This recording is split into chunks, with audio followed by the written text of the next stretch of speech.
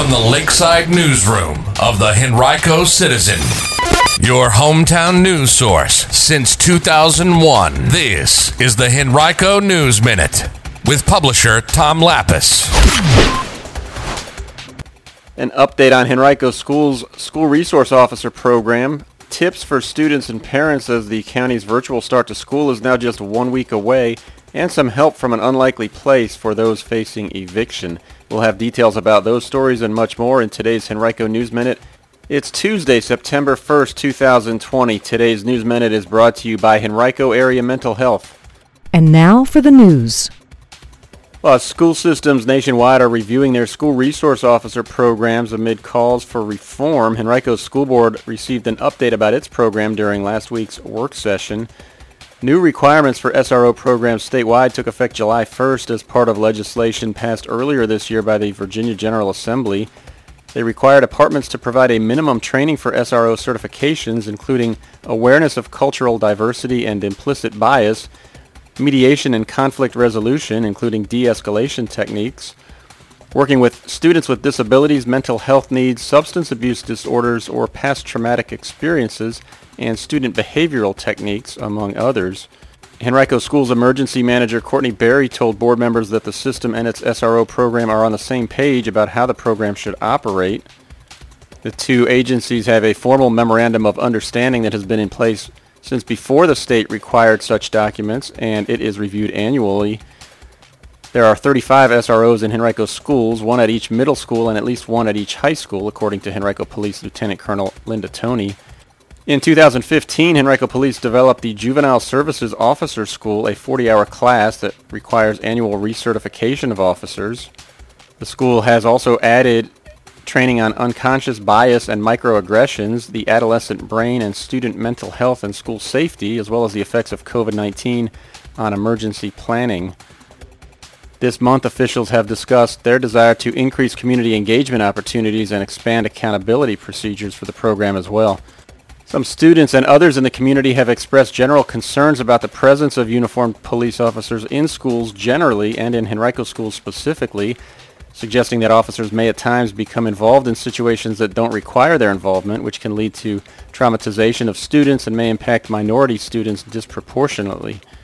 Toney told the board that officers are not supposed to be brought in because an administrator or the school security guard is not available, but rather to address criminal activity. Responding to a question from Varina District Board Member Alicia Atkins about possible trauma experienced by students, witnesses, or even officers themselves when those officers have to use pepper spray or other force against students, Toney said that, quote, "I reassure you that I know we've used our taser before, I know we've used pepper spray before in schools, but it's truly not our first go-to," end quote.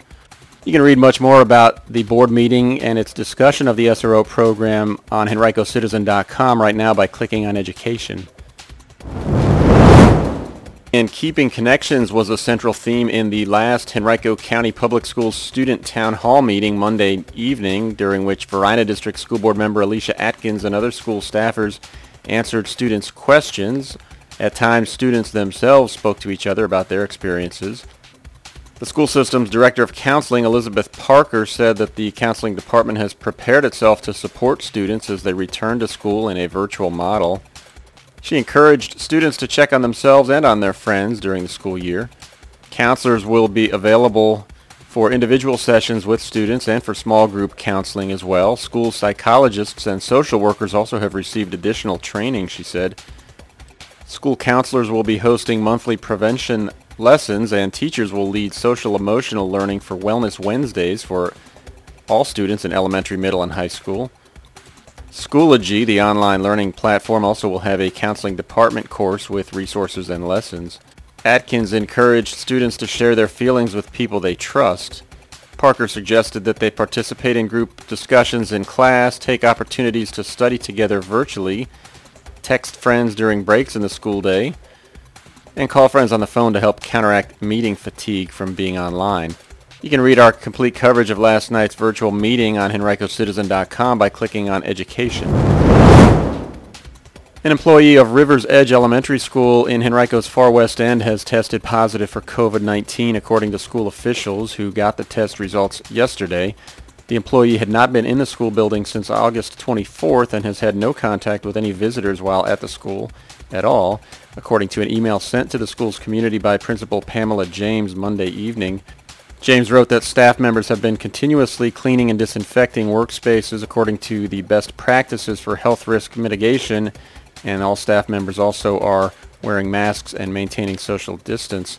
The school will remain open for appointments and other school-related business this week, but anyone with concerns about conducting that business inside the building should call the school to reschedule or to make virtual arrangements.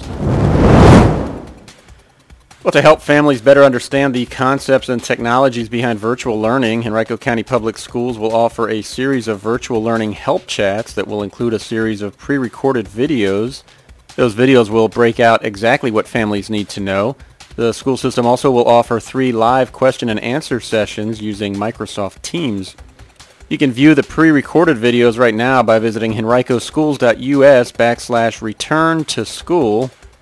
The recorded help chat topics include resources for virtual learning, creating a parent account on PowerSchool, features of PowerSchool, help with devices like iPads, Chromebooks, and laptops, and help with Clever, Schoology, and Microsoft Teams.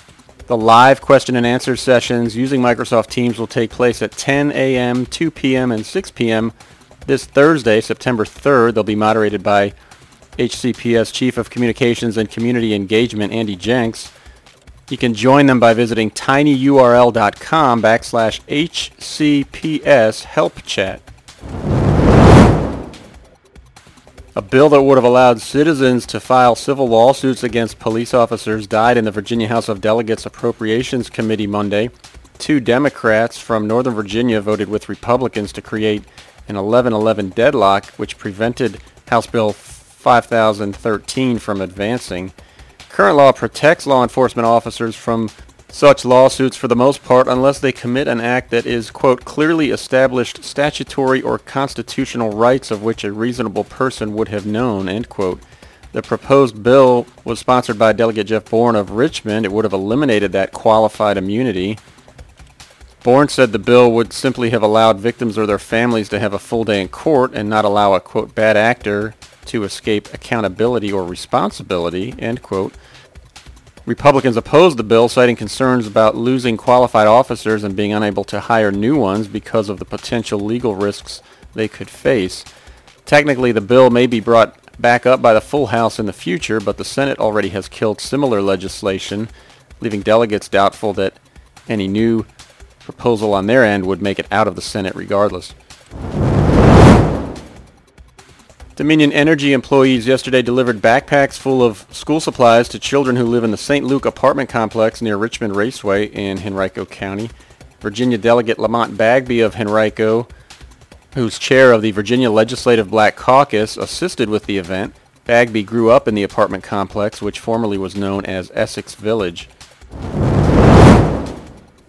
Virginia Governor Ralph Northam yesterday announced a unique partnership between the state and retail store IKEA, who have partnered to create a $4 million fund to hire 20 attorneys to assist Virginians during the eviction process.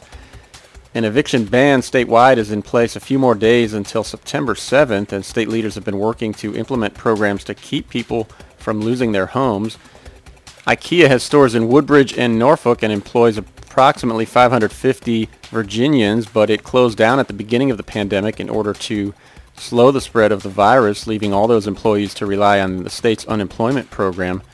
Javier Quinones, IKEA Retail U.S. president, said, quote, "We now have a better understanding of the impact of COVID-19 on our business, and we've decided to pay it forward to support the ongoing relief efforts in our local communities," end quote.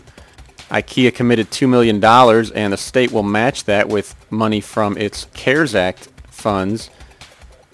It'll hire 20 eviction attorneys through a program implemented in coordination with the Legal Services Corporation of Virginia, which will fund and oversee the work of 9 regional legal aid programs, and also the Virginia Poverty Law Center, which provides services to low-income Virginians.